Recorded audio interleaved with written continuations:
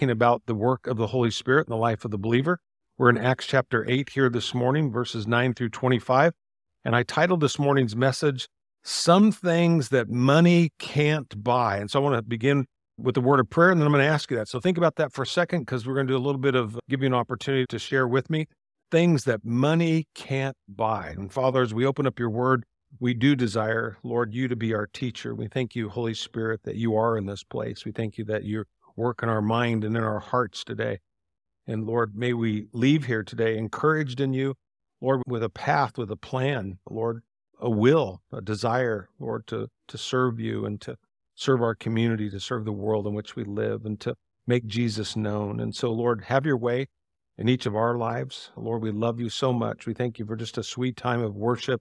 I thank you so much for our worship team and the effort and the energy they put in each week to help us, to massage our heart, to get our minds fixed on the right things, to lay aside the weight, the sin that so easily entangles us, and run with endurance the race that's set before us. And so, Lord, thank you, Jesus, for today. Thank you for this church family. Thank you for the privilege we'll have to pray for one another today. And Lord, to see you answer prayer. May you do the miraculous in our service today. May you save those who are lost, that are in need of salvation. May you bring healing to those that are physically and emotionally or mentally dealing with issues today. God, you came to set us free. You came to save us. And Lord, that wasn't just, it would have been enough if it had just been from hell. But Lord, you continually save us. Lord, you provide for us, and Lord, we thank you for that. And so help us to be bold as we come before you in our prayer time today, the end of the service, and the things that you'll bring to our mind now as we study the word. Lord, may it help us to love you more. That's really, of all the things that we would pray, Lord, what we will learn about you, that we might know you deeper and better, and may we love you more. That's our heart's desire. That's our prayer today as we pray. In Jesus' name, amen. So when you think about in your life and you think about things that money can't buy, what comes to mind? Money can't buy you love. No, what's that song? But apart from that, what are things that money can't buy? Happiness, that's a good one. What was it? Peace, that's a good one. Health, yeah. Relationships, yeah. Salvation, yeah, that's an awesome one. Anything else? Faith, yeah. All kinds of things that you think about that money can't buy.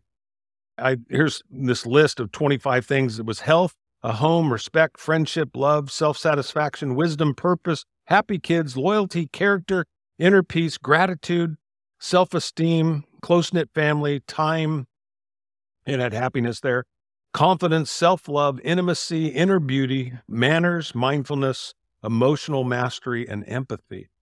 Money can't buy any of those things. But then I saw this, and I just couldn't help but laugh. It said, money can't buy happiness, but it's a lot more comfortable to cry in a Mercedes than on a bicycle. You got to admit, that's pretty good. Yeah, so true. There's always that out there. But in Acts chapter 8, verses 9 through 25, we're talking about Simon. He was Simon the sorcerer. Really interesting character. It's the only place that we learn about him in the Bible, but there's a lot in church history from the early church fathers that speak of him, and we'll talk about that today. Amazing that as the gospel's going forward, we ended last week with there was great joy in the city. When the gospel, the true gospel goes forward and people are hearing the gospel, Jesus said, and I share with you all the time, he said, the truth you'll know, and the truth will what? Set you free. Yeah. And so we don't have to worry about, we're trying, how can I see people healed? I'd love to see people healed. I'd love to see people restored. I'd love to see you go, preach the word. That's what happens. Share the word of God. The word of God is truth. The word of God, the Bible says of itself, it's living, it's active, it's sharper than a two-edged sword. We talk about all these other things instead of just bringing people the word. Just get your Bible out and share the truth of God's word with them and watch what happens in people's lives. Man, it's so exciting to see as we're just going through the book of Acts. They're just hearing the gospel, and it's good news. And you go, why is it good news? You think about it in our own life. Why is it good news? You go, because the Bible says that we are sinners, right? And for all have what? Sinned and fallen short of the glory of God. And the wages of sin is what? It's death. Hey, that's good news, right? We've all sinned and we all deserve to die. You go, no, that's not good news. The good news is that God sent his son to die in my place and your place, that all who would place their hope and their trust in Jesus Christ could experience new life in him, a relationship with God, a personal relationship with God, where you could know him intimately. Like I said, we shared last week, it's not just that when you gave your life to the Lord that he came into you. That would have been enough, right? That he lives in your heart. Little children understand that. And to think that you go, as we share in communion, as I shared with you, you go, to think that I read Romans chapter 8 all the time. Nothing can separate you from the love of God that's in Christ Jesus. Amen. And that when you receive communion and you ingest it, you're reminded that when you leave this place, he goes with you and he'll be with you through the highs, through the lows. We just did the 23rd Psalm, or we're getting ready to on Wednesday mornings. We're doing favorite chapters of the Bible on Wednesday mornings at 6. If you want to join us, it's open to men and women both. And just awesome how, though I walk through the valley of the shadow of death, what? I will fear no evil, for thou art with me. Yeah. And then this amazing experience that we're reading about in the book of Acts, and it's not a formula, but it is an experience, this E-P-P-I, or epi experience where God comes upon you and the Holy Spirit, he comes upon your life, but he only does it in the life that's surrendered to him. People, oh, I want that experience. And you go, but if you're not willing to live for him, why would you want that? It's an empowerment, a boldness, a holy boldness to proclaim his word to people that need to hear it. And when they hear the truth of it, even if they're in sin, and that's who he was talking to, was sinners, right? It's not people who had it all together. There's none. How many, the Bible says, how many are righteous? What does the Bible say? There's none. Jesus came for sinners, right? And so when you recognize that and you go, I'm a sinner, and Jesus came for me, came for you. And that doesn't mean that we continue in our sin. That's not what he's saying. No, that he would deliver us from that sin. And as we continue to walk with him and we grow in that relationship with him, the things of this world, they just don't matter anymore. And the things, we start fixing our gaze upon heaven. And that was the good news. Samaritans in this region I shared with you last week, remember the Assyrians, the 10 northern tribes of the northern kingdom, carried off by the Assyrians into captivity. And what did they do? They took the elite, they took the wealthy, they took the educated, and they took them into Assyria, but they left the lower middle class and the poor. And then they brought in other people groups that they'd conquered and mixed them with the Samaritans. And that's why there was this tremendous hatred between the Jews, the pure Jews that were Jews with no mixture of breed at all, other people groups, and then this, what they would consider a half-breed group of Samaritans. And so there was this tension there. But I said, but the beauty of it is that Jesus, remember the story of the woman at the well? Jesus went there and he begins to plant and he begins to water, preparing the hearts of the people that she looks at him and she's a sinner. She gets it. And she goes, what is you, Jesus? Why are you a Jew? Why are you talking to me, a Samaritan? Because Jews don't talk to Samaritans. You hate our guts and we hate your guts. And here you are asking me if I could give you a cup of water. What is Jesus doing? He's dignifying her. He's showing her respect and it opens her heart. And then, he gives her a zinger, right? And he goes, go get your husband. I'm not married. I already know that. And the guy you're living with right now, he's not your husband. You had 4 other husbands besides that. So she's convicted, but she understands as he shares with her, he's going, hey, but you know what? But I've come to tell you the truth. You don't have to keep going that way. You don't have to come out here at noon, because that's what she was doing. She was coming out at high noon because the other women in the city didn't want anything to do with her. You ever felt like an outcast? You ever felt uninvited? Yeah.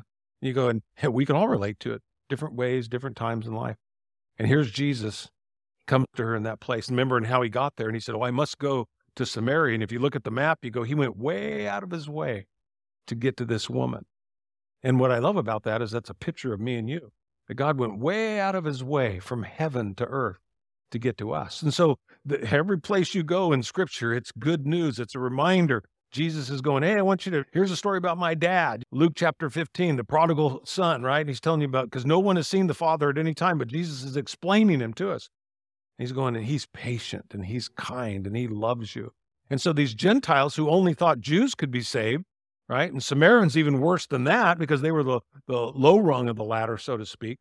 So they're hearing the gospel. They're hearing the gospel go forth. Remember in Acts chapter 6, you see first it was Stephen, now you see Philip. The gospel's going out and it's good news and people are being prayed for. They're being healed. And you go, was it because they had special healing services? You go, no, they were proclaiming the gospel. They were proclaiming who Jesus is. They weren't trying to use psychology. They weren't trying to use sociology. They weren't trying to come up with any trickery of men at all. They were just laying out what Jesus said and standing on the promise of God's word. They believed in the inerrancy of God's word. They believed in the sufficiency of God's word, and it was transforming people's lives. And my hope and my prayer is that today we don't buy into all the other things, that we just come back to the word of God and go, man, just share the word of God with people and watch what God can do. So we pick it up in verse 9. It says, a man named Simon had been a sorcerer there for many years, amazing the people of Samaria and claiming to be someone great. His name was Simon Magus. I want to share this with you. He was probably a Jew, it says, or a Samaritan who had addicted himself to the arts of magic and who was much celebrated for it. He had studied philosophy in Alexandria, and this is information coming from our early church fathers. It says in Egypt, and he lived in Samaria. After he was cut off from the hope of adding to his other powers, the power of working miracles, the fathers say that he fell into many errors and became the founder of the sect of the Simonians. That was in the 2nd century there. They practiced Gnosticism.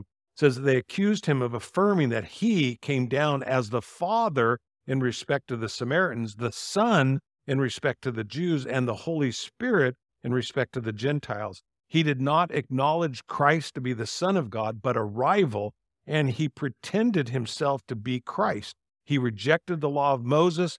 Many other things were affirmed of him, rest on doubtful authority. He seems to have become an enemy to Christianity, though he was willing then to avail himself of some of its doctrines in order to advance his own interest, and his end and how he died is unknown. So you get a little history there on Simon. You know, that word amazing there in the Greek language, it means that he was astonished, or they were amazed, or they were confounded, and that by him, Simon, he was honored as one who not only claimed to have the power of God, but they said of him, this man is the great power of God. As a matter of fact, in the specific language, it says that he was part of the Magi. Now, when you think of the Magi, what do you think of?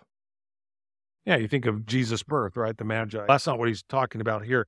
In Matthew 2:1, it's talking about the Magi that exercised wisdom, came seeking Jesus. But also, unfortunately, just like do Mormons claim to be Christian? Yes. Do Jehovah's Witnesses, in one sense, claim to be Christian? You go, yes. They have titles that can seem the same. The local wizards and sorcerers also took the title of Magi here, but not to be confused with those that were exercising wisdom. And they used this knowledge, this power, whatever they might call it, to prey on the ignorance of people, on the superstitions of the common people. And there were many then, just like there are today. It's interesting when you read the book of Deuteronomy, as the children of Israel were entering into the promised land, the Lord told them this. And so you can see where this comes from, this argument against sorcery and not listening to those that practice divination in any form of magic, black magic, they call it white magic, whatever they wanted to. But the Lord said this through Moses. He says, when you enter the land of the Lord your God that he's given you, be careful not to imitate the detestable customs of the nations living there. They were already in the promised land. For example, never sacrifice your son or daughter as a burnt offering, and do not let your people practice fortune telling or use sorcery or interpret omens or engage in witchcraft or cast spells or functions as mediums or psychics or call forth the spirits of the dead. Anyone who does these things is detestable to the Lord. It is because the other nations have done these detestable things that the Lord your God will drive them out ahead of you. But you must be blameless before the Lord your God. The nations you are about to displace consult sorcerers and fortune tellers, but the Lord your God forbids you to do such things. So Simon obviously falls into this category. Going on in verse 10 there in Acts 8, it says, and everyone from the least to the greatest often spoke of Simon as the great one, the power of God, and they listened closely to him because for a long time he had astounded them with his magic. I've seen programs on television, magic shows. Have you ever seen stuff and you just go, oh my gosh, it's like how? You're astounded by it. You go, man. And to think that they had these practices, and even in a darker level, and it's not just trickery where it's sleight of hand or something. I'm talking about demonic activity. And like I said, and we'll get into this even more about demonology as we get into the book of Acts. We'll talk more about that. But the early church fathers claimed that Simon was into Gnosticism. And remember, Gnosticism was probably the most dangerous heresy, not just then, in many ways, it's still practiced today. And it's the belief that, and especially because of philosophers like Plato, Gnosticism was based on two false premises. It's important that we get this. First, regarding, it was called dualism, that for a Gnostic, they believed that the flesh was evil. The flesh was no good. And even as Scripture says, we've got to die because this body, to put on incorruption has to put off corruption, right? So for us to put on immortality, we've got to put off mortality. This body is sinful. Our spirit, as we're born again, obviously is redeemed. So your flesh is going to go back into the ground, okay? And then ultimately one day it is going to be redeemed. But the Gnostics believe that the flesh was just totally evil. So it didn't matter what you did in the body as long as you worship God in your spirit. Does that seem like something that gets practiced still today in our world? Sure, it doesn't matter what you do or who you do it with as long as you love God. That's Gnosticism. It is just as much practiced today. Then the next level, and this is where it gets dangerous from within the church setting here, where you really saw it probably at its height was within the Catholic Church. This isn't just a knock against the Catholic Church. You think about the system that was created. The Bible, as it was taught, was only in what language? Latin, right? Okay, and most people didn't speak Latin, so most people, I remember myself growing up in the Catholic Church, the service was in Latin. I had no clue what the priest was saying. But if you would have asked me, Mike, are you going to heaven? I'd have said, absolutely. You'd say, well, why are you going to heaven? Because I'm Catholic. I had no idea. I didn't know Jesus personally. I didn't know anything, but I had a relationship with the church. Part of Gnosticism is this belief in higher knowledge, that the Gnostics believed that they were smarter, that God had given them divine knowledge that he didn't give the average person. Does that happen in churches today as well? Absolutely. You can watch false religions, though Scripture itself says what? There is no private interpretation of Scripture, right? That God doesn't pick somebody and go, I'm going to give you greater enlightenment than everybody else. But man, how many guys and women stand up week in and week out at pulpits and they'll say, God gave me this knowledge. And you go, well, he didn't give that to me because it just is. You're down here and I'm here. That's what they claim. And people buy into that. And you go, and it's so sad, but this is exactly what was taking place in the life of Simon there. Again, the belief that anything done in the body doesn't matter. All you got to do is love God in your spirit. And again, they believe that they possessed an elevated knowledge, or you could say a higher truth, only known to a certain few. Man, and that is so dangerous because there is no private interpretation. You should be able to pick up, that was the beauty of the Reformation, right? To get a Bible in every person's hand. That's why I tell you every week, bring your Bible, read your Bible, study your Bible. I always love that expression that says a worn out Bible usually belongs to somebody who's not, right? And just being in the Word of God, let the Word of God dwell in you richly. Just getting in the Word of God. Verse 12 goes on, it says, but now the people believe Philip's message of good news. Like I said, they're hearing the gospel. They're going, you can be saved. Matter of fact, who can be saved? Whosoever, right? Who's a whosoever? Anybody, right? Amen. We're all whosoevers, right?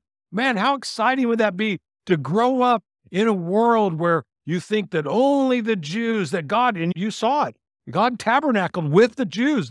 Even their enemies saw it. They go, man, the God of Abraham, Isaac, and Jacob is different. We worship the God of the wind. And whenever the wind's blowing, that's where our God's at. Or we go, we worship the God of the mountain, and we'll fight you on the mountain, but we will not fight you down in the valley. Why? Because their God wasn't there. We'll fight you in the fire. We'll fight you in the sea. But their gods were limited. They go, but this God of Israel, oh no, he goes with his people. He tabernacles with them, right? It was all pointing to something that God wants you and I to understand. That yes, he chose Israel, but guess what? He chose you in Christ Jesus. And wherever you go, what? He goes with you. Yeah. And to understand that. So obviously that was great news to them. Oh, and even better than that, did the law ever save anybody? No, the law just beat people down because they realized what? They couldn't keep the law, right? But the law was a tutor, Paul says, to keep us in line, to bring us to the place where we would look to Jesus as our sufficiency, as we would look to Jesus for our salvation. And God said, so what I'm going to do, and this is the new covenant, this is in Jesus Christ. This was what was different. He goes, I'm going to take your heart of stone, the heart that's the law. He goes, I'm going to replace it with a heart of flesh. So you're going to be born again, and my Spirit's going to come into you, and I'm going to write my laws on your heart. And I'm going to give you the strength and the power by my Spirit to perform my will. And you go, and you can do it because I'll be with you, and I'll be in you, and I'll come upon you.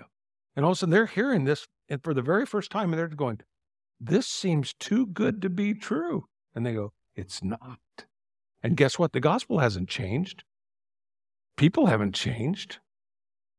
What happens is we're just not trusting the gospel. We're not trusting the word of God. We've allowed knowledge and information and Gnosticism and psychology and sociology, all these other things to displace God and to displace his word.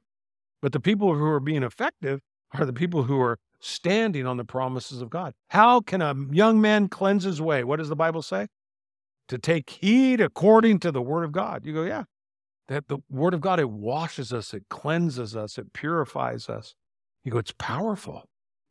Again, it says in verse 12, it says, but now the people believe Philip's message of the good news concerning the kingdom of God and the name of Jesus Christ. And as a result, many men and women were baptized. Who? Whoever called upon the name of the Lord. Then it says, and then Simon himself believed. They go, well, Pastor Mike, he was a believer. Be careful. It says, and he was baptized. He began following Philip wherever he went, and he was amazed by the signs and the great miracles Philip performed. So what is it that Simon believed? Oh, he believed that Jesus had performed miracles. He believed that Jesus was raised from the dead. He believed that even in believing those things, they aligned with his own beliefs about power and authority. He believed in the power of magic. He believed that Jesus had the power of working miracles. And again, and he turned those things, he twisted those things to his own purpose, to his own beliefs. So he was willing to profess himself to be a follower. And it says he followed Philip wherever he went. Now that was very common in that day. It was very common to remember when Jesus began his ministry and John's disciples came to him and they said, John, they said, more people are starting to follow Jesus. And what did John say? He's going, oh man, we got to have a meeting and we got to find a way to shut Jesus up. No, that's not what he said. What did he say? He said, I must decrease that he what? Might increase. Yeah, he knew his role. He knew that, he says, I'm not even worthy to untie Jesus' sandals. He who came after me was preferred before me, right? Because Jesus is the great what? I am, right? John recognized that. And again, that was very common to gather with your disciples. Remember, and again, the Lord's Prayer. How did the disciples come? And they said, hey, Jesus, can you teach us to pray like John teaches his disciples to pray? And then Jesus introduced the Lord's Prayer, right? So people were following people. I told the story in first service when we were in Israel. I think the last trip, it was so funny. We were in the Garden of Gethsemane and John Jones was teaching. And I look over there and I'm passing out the elements to our group. And I see these three people. They're Danish. And I have no idea why they're in our group. And they're smiling at me. So I'm, okay, it's communion, give them communion. So we gave them communion, and we come to find out they just didn't have a group. And John, he doesn't need any microphone or anything. They heard him all over Israel. It was just the thing. John's in there, he's like, and all the groups they're like, they go, he's not yelling, he's talking, And they're just like, so these Danish people, they hear it, they come over and sit down. They're just listening. And when I was studying this, it was just so funny because when you go to Israel, wherever you go on a holy site, there's 10 or 15 other groups there, right? You don't have Israel to yourself. So you got to just have your group. So they all, you might say, had their rabbi or they have their disciples, and that's how they did it. It was the same thing back in Jesus' day. And so Simon would have had a group that followed him around, and Philip then has a group that's following him around. Then guess what happens? As Philip began to preach, what happened to Simon? Like John, he should have been saying, I must decrease that he might increase. But he was like, what do I need to do to get a crowd? I'm losing my crowd. I got to figure out some type of mechanism in order to do that, right? And so he sees that the Holy Spirit is unstoppable. Through Philip, people are coming to faith and repentance here, right? There's signs and wonders. There's miracles. And you think about that, man. I get calls every week in emails from people, and they go, companies, they go, Pastor Mike, we can help you grow your church. I go, really? They go, $7,000. Just give us $7,000. We will bring a fog machine, and they go, can you wear skinny jeans? No, I can't do that. Okay, maybe we can work around that one, and it's so funny, the stuff they go, it's just sorcery. It's just sorcery. It's no different than Simon and what he's doing here, right? And you go, but what would happen if all of a sudden a church is just going, we're just going to believe God. We're going to pray together. We're going to pray for one another. We're going to understand. We're going to grow in the knowledge of the gospel because there's a lot of lies out there.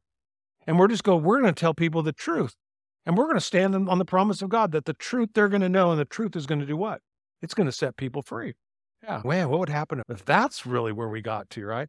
But I think in all of our lives, we tend to, it's like that joke about the Baptist church that was struggling financially. And they call around all the deacons on the board, hey, we got an emergency meeting. They're like, what's it for? What's it for?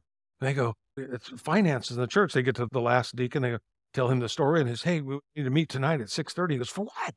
And he goes, prayer meeting. He goes, pastor's calling a prayer meeting. The church is hurting financially. And the deacon says, has it come to that? Prayer? Oh my gosh, the bottom must be falling out. So yeah, and we look at that many times, don't we?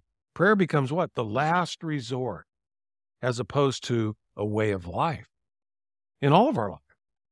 It should be the natural first thing that we do when we pray. But you think about it, even when we pray. Jesus said, when you pray this way, our Father who art in heaven, hallowed be thy name, thy kingdom come, thy will be done. There's no I in any of that, right?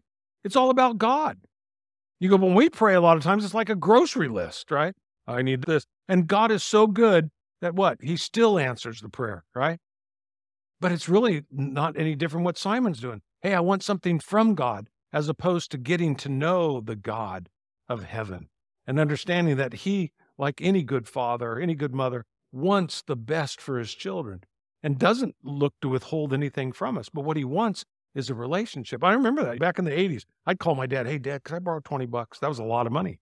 My dad would go, sure. He goes, but come over, sit down with me for a while. And I was like, Dad, I really need $20. And he goes, I'd really like to talk to my son. And I go, okay. So I go over and spend time with my dad. My dad would go, Mike, the money's not the issue. He goes, it's the relationship. He goes, everything I have is yours. You're going to get it. Do you want it now or do you want it later? That's really the question. But I got that. I understood. My dad the stuff wasn't the issue. He said, have a relationship. Enjoy relationship. Everything stems from relationship, and the same with God. And it's why then many of us don't pray, because we don't really have a relationship with God. He is a grocery list. He is a punch list. God, I need this and this. And what's the song? I only go to God when I need a favor. I need a favor. I need a savior. And you go, yeah, so I get it. And it goes to number one on the hit parade. You go, why? And you go, because that's the heart of so many people. That was the heart of Simon. Verse 22, it goes on. It says, people of Israel, it says, Acts 2:22, it says, listen, God publicly endorsed Jesus the Nazarene by doing powerful miracles, wonders, and signs through him, as you well know. So the point is, can a person be a believer without being saved? So that's why this is here. You could be a believer here today and not be saved. The book of James makes that perfectly clear. James 2:17-20, it says, faith by itself isn't enough. Unless it produces good deeds, it is dead and useless. Now, someone may argue some people have faith and others have good deeds, but I say, how can you show me your faith if you don't have good deeds? I will show you my faith by my good deeds. And you say you have faith, and for you believe that there is one God. Good for you. He says, even the demons believe this, and they tremble in terror. How foolish. Can't you see that faith without good deeds is useless? Yeah, the devil believes in God. He knows him. He knows who he is, but he doesn't worship him. He hasn't surrendered himself.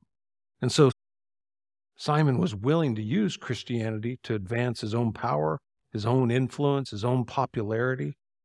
Verse 14 goes on. It says, when the apostles in Jerusalem heard that the people in Samaria had accepted God's message, they sent Peter and John there. And I truly believe that, man, Philip was exercising tremendous wisdom, because think about this. Jesus said, you'll be my witnesses in where?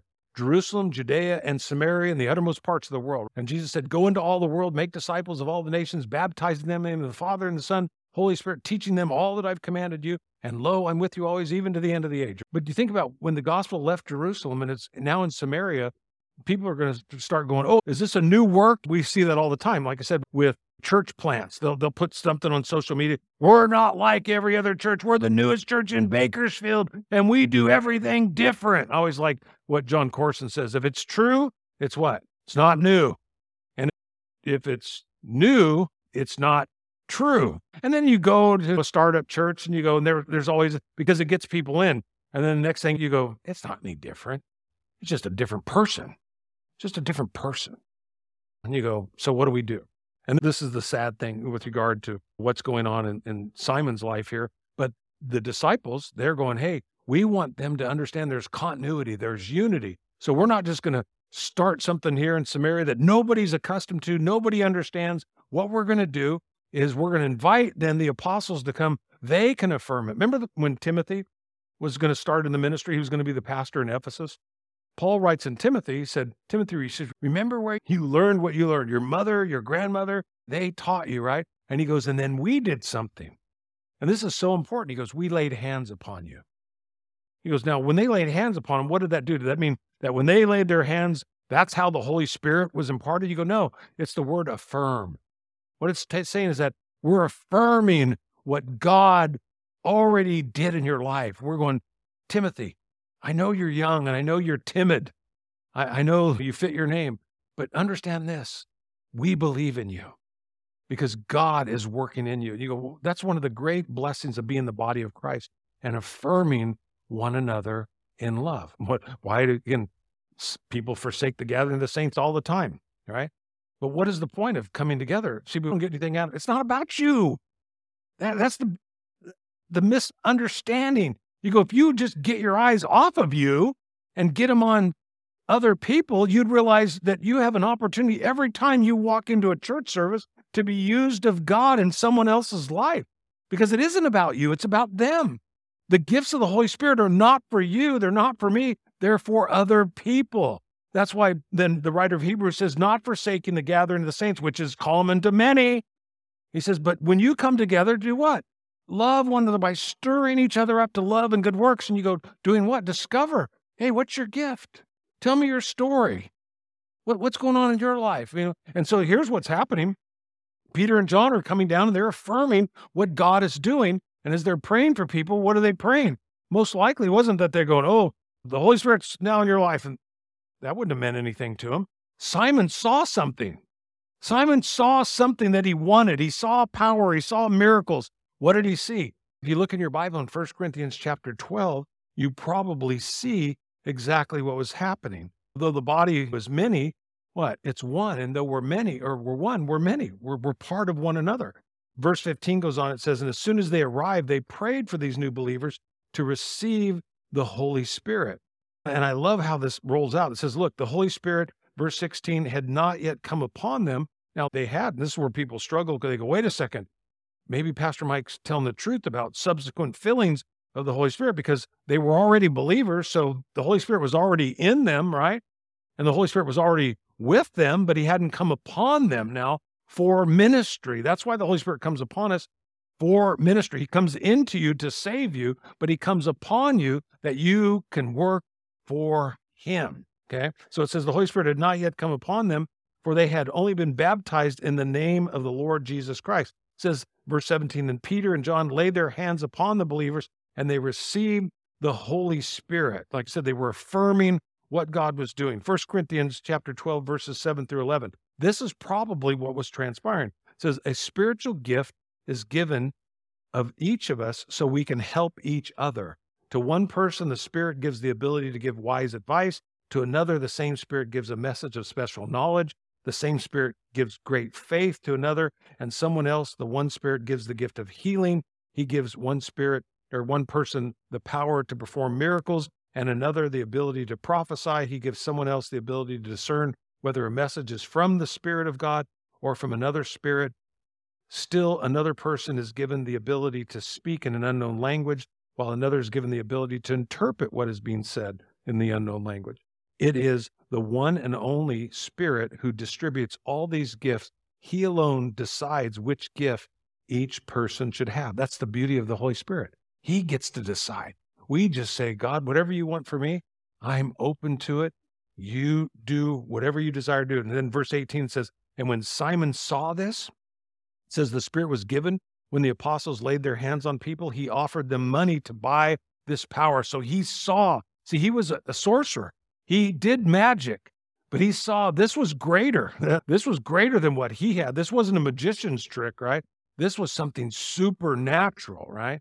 And again, he saw them doing mighty deeds in the power of God. I have my notes here. It says magic tricks can be learned and explained, but a miracle is an event that is not explained by the natural laws or science. And he saw this. He's like, wow, amazing. Verse 19, he says, let me have this power too, he exclaimed, so that when I lay my hands on people, they will receive the Holy Spirit. Okay, you might look at that and go, doesn't he want a good thing? And you go, no, because it was about control. It was about authority. He wanted to be the boss. He wanted to be in control, right? He was trying to increase his influence. He saw it waning. People, you can only go to a magic show so many times, right? You go to this, you ever get tired going to the same magic show? I was like, oh, I know what he's going to do now. He's going to do this. You go, but with God, are you going to know? If God just does the same thing every time, you go, it's probably not God. Probably not. But all of a sudden, what happens? You go, I don't believe for a second. Do you think that Peter got up in Acts when he went to the gate beautiful and there's the man that was lame from birth? Do you think Peter got up that day and he was looking in the mirror and he was going, silver and gold I have not. Silver and gold I have not. But in the name of Jesus, is that how I should say it? In the name of Jesus, rise up. No, I should have influx somewhere. Rise up. Yeah, rise up and walk. Do you think he rehearsed that? No, he didn't rehearse that. Do you think Peter was just as surprised in that moment? He stuck out his hand. He's like, you got to be thinking, I'd love to see the picture, really. It's like, Peter, yeah, silver and gold I have not. But in the name of Jesus, rise up and walk, right? He was like, oh, God. You ever been in that situation? God goes, I want you to go talk to this person. And then you go over there and talk to him, and you just fumble over your words. You might almost talk, I could say it like a certain president, but you fumble over your words, right? You just go, I'm going to go. And the person goes, oh my gosh. And you go, I don't know what I just said. And they go, but I do. And you start talking with them, you're going, wow. You go, that was Jesus. And you go, why? And you go, because I messed everything up. God does what? He uses the foolish things of the world to confound the wisdom of the wise. He uses the weak things of the world to demonstrate his power.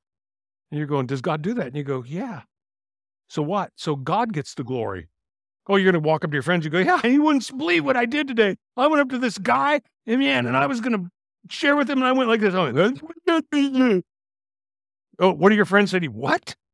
Really? And you go, what happened? I got saved. How?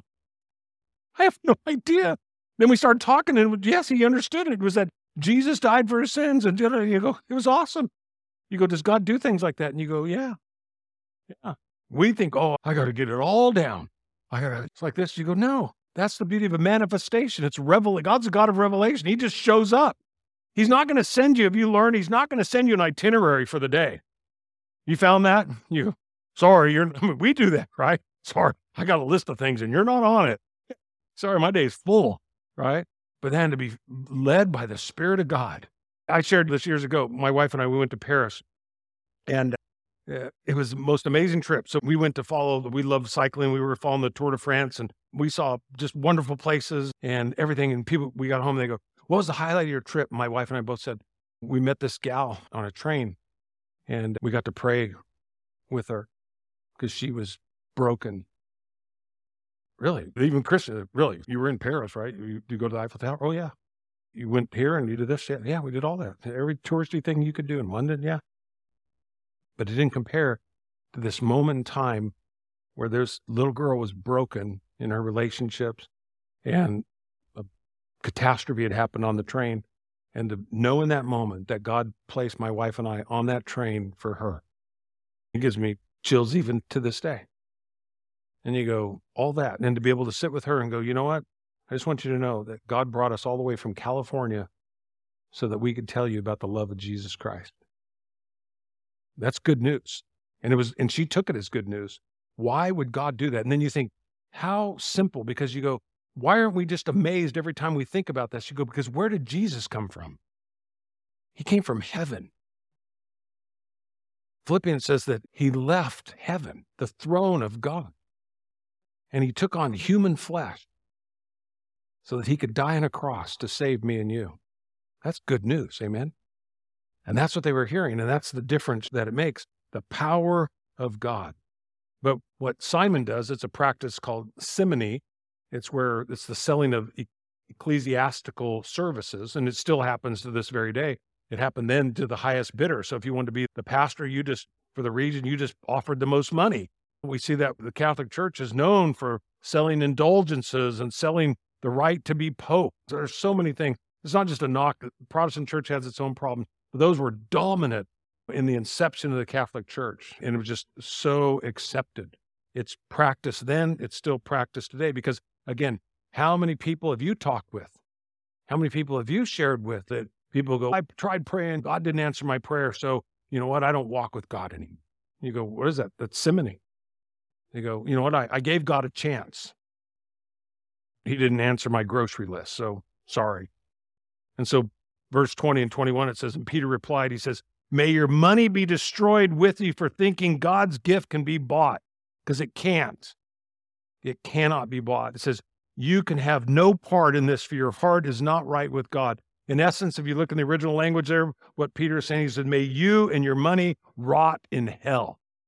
That's what he's saying to him. Now, one of the things I appreciate about this, makes sense to me why God sent Peter and John together. Remember, John was known as the sons of thunder, right? What did he do? He was in Samaria, remember, with Jesus? And they're going to Samaria, and the people didn't recognize Jesus and accept his ministry. So what did John do? Turns around and goes, you got to love John. Jesus, do you want me to call down fire from heaven? We'll just burn them all right now. That's what John said. He's a disciple of Jesus. Jesus turns around and says, John, he rebukes him, right? But I love that, because I probably would have said the same thing. And I get this, and you go, was Peter not saved then? And you go, no, he was saved, but he wasn't in the will of God, right? So there's hope for me, there's hope for you in that regard. But he sends Peter. Now, Peter has this problem all the time, right? Peter opens his mouth. We call it, what is it called? Foot and mouth disease, right? Peter's got that. Every time he's opened his mouth, he's putting his foot in it, right? But Jesus is still using him. And he's breaking Peter in the process. So you got Peter who's going to go there and he goes, listen, you and your money can rot in hell, right? And John's going, hey, Pete, remember us?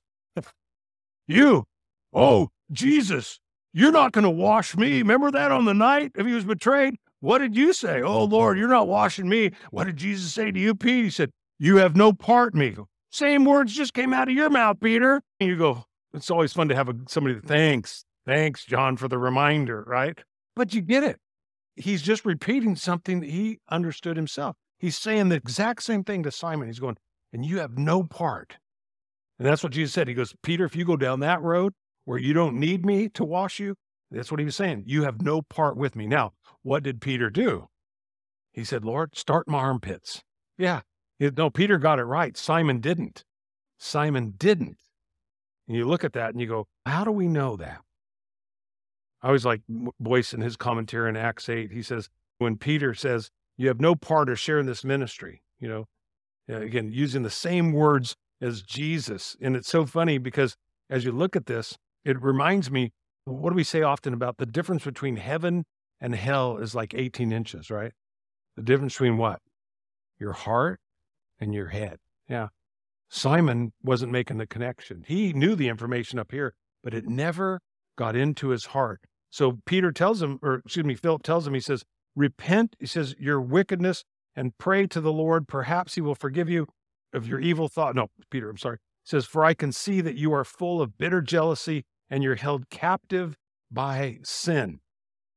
And church tradition tells us that Simon didn't truly repent. He actually went off the deep end. Like I said, he began to practice Gnosticism, all kinds of different heresies. But when you see that word repent, is that a suggestion in the Bible? No, it's not a suggestion. And when the Lord says repent, do you think it's something he says, well, go home and think about it? Or is it something that he wants us to do immediately? Yeah, it's immediate. Yeah. And so it's the other thing that we see with regard to Simon here. It means to turn from yourself. Repent means to turn from yourself and turn to God. Turn from yourself, turn to God. Verse 24 goes, and pray to the Lord for me. That's what he says. Can I pray to the Lord for you that you'd be forgiven? I can ask God to forgive you, but does that make you forgiven? No. Who has to pray that prayer? You do. Yeah, you do. Oh, Stephen stood there and he said, Lord, hold this not against them, right? Jesus from the cross, Father, forgive them for they know what not they do. But we all have to come to this place where we do exactly what Peter told him in verse 22. You need to repent. And if you don't repent, you will die in your sins. And that's a hard thought when you think about it. And he says, so then Simon says, and why would Simon say this? I want you to think about this. He says, pray to the Lord for me, Simon exclaimed, that these terrible things you said won't happen to me. When you're full of pride, do you want to pray that yourself? Do you want to say that I'm wrong? I always like that on social media. I always crack up at this. They go, 3 things that are almost impossible for people to do, people to say. 1, I was wrong. 2, I'm in need. And 3, what is it? Worcestershire, Worcester, what does it go? Worcester, and you go, Worcestershire, they keep doing that. You go, no, but I get it. You go, man, difficulty. And what? Saying that I am wrong, that I am in need. And Simon wasn't willing to in his pride. So just like every proud person, and you can know this, you go, you need to pray. That's why it's you before God. Nobody can pray this prayer for you. And you go, God, I am wrong. I am a sinner. And thank God that you're a savior. Amen. That's good news, right? But you have to pray that yourself. And if you've never prayed it, I prayed, God, before we leave today, you would pray that prayer and say, God, I am a sinner. Forgive me. I have sinned against you. I get it. I've been like Simon, and I've wanted things for my own self. But you know what? I want to pray your will. I want to be in your will. I want to do your will. But he says, pray to the Lord for me. What was he worried about? Was he worried about like David? Remember, it says David was a man after God's own heart, right? Was David a sinner? Yeah. David committed a lot of sin. He goes, but God said of David, he's a man after my own heart. Because why? Because what did he say? David, when he sinned, Psalm 51, he said, against you and you alone, O God, have I sinned. He recognized that his sin was against God. And more than anything else, he didn't want to hurt God. Because what did he want? A relationship with God. He was overwhelmed by that, overcome by, oh, God, to think your thoughts are too wonderful, that God, you think of me, and that even if I make my bed in heaven, you're there. And if I make my bed in hell, you're there, wherever. He goes, because you're with me. It was about a relationship. Simon wasn't worried about a relationship. He goes, what did he say? That these terrible things won't happen to me. All he cared about was what? He just didn't want judgment in his life. It had nothing to do with a relationship. He goes, I just don't want to be punished. I just don't want to be punished. And then verse 25, it says, and after testifying the preaching of the word of the Lord in Samaria, Peter and John returned to Jerusalem, and they stopped in many Samaritan villages along the way to preach the good news. Now, the reason, again, I look at this and I'm going, God, why is this important?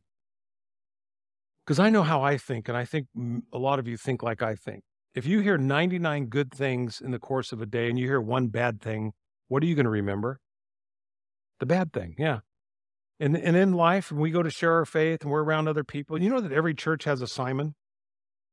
There's a Simon in every single church. Every single church, there's a Simon. There's somebody that's just there and they're just doing it because of what they get out of it. Even when, like I said, people approach church. I would love if this church became a church where you go, honey, we got to go to church. I don't feel like it. You go, no, the reason I'm going is not for me. I'm going for you.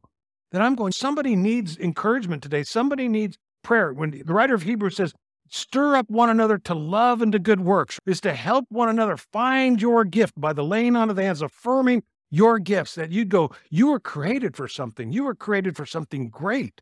And when you begin to discover what that is, I'm not talking about your occupation. I'm talking about your relationship with the Lord. I'm talking about the gifts of the Holy Spirit that he has given to every single believer. And you understand that in your life. You start going, hey, Lord, I know that you, and again, you don't always know exactly because it's manifestations.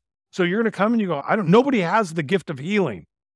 God gives that in specific moments. You might be here, you break up in a little group of prayer and you go, hey, we're going to pray. And you go, all of a sudden God goes, I want you to lay hands on that person and pray for them. They're going to be healed. You go, "What?" You go, no, really. And it's like, "Chuck, chuck." And then finally they just go, hey, I don't know if it's me or the pizza. You're trying to get out of it, right? You go, you don't have to apologize. You go, hey, the Lord put you on my heart. I'm going to pray for you. And we're going to pray for healing. And God shows up and he does that. Does that make you great? And you go, no, that just humbles you out because you're, oh my gosh, God, why would you use me? I know I don't deserve to be used of you, but he wants to. Why? To show his excellency, his majesty, his glory. And that's what made the church so effective. It wasn't that they were going, oh no, I don't want it. No, they looked forward to coming together because they realized it was for the benefit of other people. That's the beauty of the gifts of the Holy Spirit. And people that have the gifts of the Holy Spirit understand that the gifts are for other people, not for ourselves. And it's not a gift until what? Till you give it away. And man, when you do, and it says, and then what has happened? Good news, great joy comes to that city. But I want you to understand that when you step out in faith, you're going to run into some Simons along the way. And if you believe that one thing, and you let that Simon mess you up, you go, then what's going to happen is you're going to end up going, I tried and I got hurt or I got wounded, and you make it about you and you go, and that's what will happen. But I just want to remind you this is that the Lord was just reminding me as I was going through this study this week, you know what? There's still 99 things that are wonderful and they're beautiful. And there's people out there that want to hear the gospel. There's people in here that want to hear the gospel. There's people that want to grow in their relationship with God. They want to be used of God. They want their life to count for something, because you go to work and you go, man, it just doesn't satisfy. But I can tell you this, Jesus does satisfy. He satisfies. And so closing today, what I wanted to do was give you this opportunity to pray with and for one another, however the Holy Spirit would lead you to pray today. Maybe for some, you go, again, you're praying for the baptism with the Holy Spirit. You go, I want to be used of God. What did Jesus say? Luke chapter 11, he says, ask, seek, and knock. Ask, and you shall receive. Seek, and you shall find. Knock, and it shall be opened unto you. And he says, understand this. And he's talking about his Father. He says, if you dads, being evil, know how to give good gifts to your kids, how much more will the Heavenly Father give the Holy Spirit to all who what? Ask you. It's not ask, oh God, I want to have an experience. It's, no, God, I want more of you. I want to decrease. I want you to increase. I want, when I go out, I want to go out with you. I want to have your eyes in the world. I want to see what you want me to see so I can talk to who you want me to talk to, that I can serve who you want me to serve. And you go, man, that's an exciting, this is, they went from town to town sharing the good news. And it wasn't that they were preachers. What were they doing? They were proclaiming. They were proclaiming. You can be around people. You go, hey, what's your story? What's going on? They tell you your story and you go, hey man, let me pray for you. You go, God's good. I love it when people, every week, since we've been in this, somebody's come to me and they go, hey, Pastor Mike, you know what I did? They go, this week, I went up to somebody and I was praying and I felt like the Lord told me to go to them and tell them, hey, I just want you to know God loves you. Do you think people get mad at hearing that God loves them? No, they're trying to figure out, wait a second, why did he tell you that? And you go, I don't know.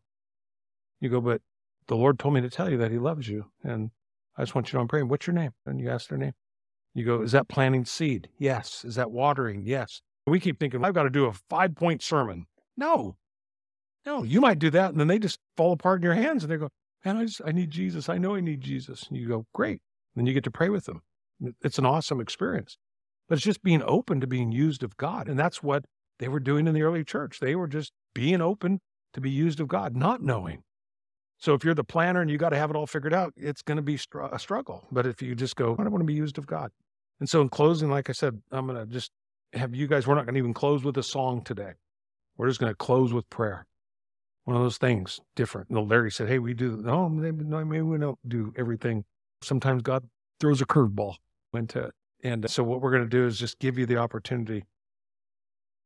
Take just a few minutes and just, you can ask one another, go, hey, in light of this message, how can I pray for you? That's how I'm going to lead you in this.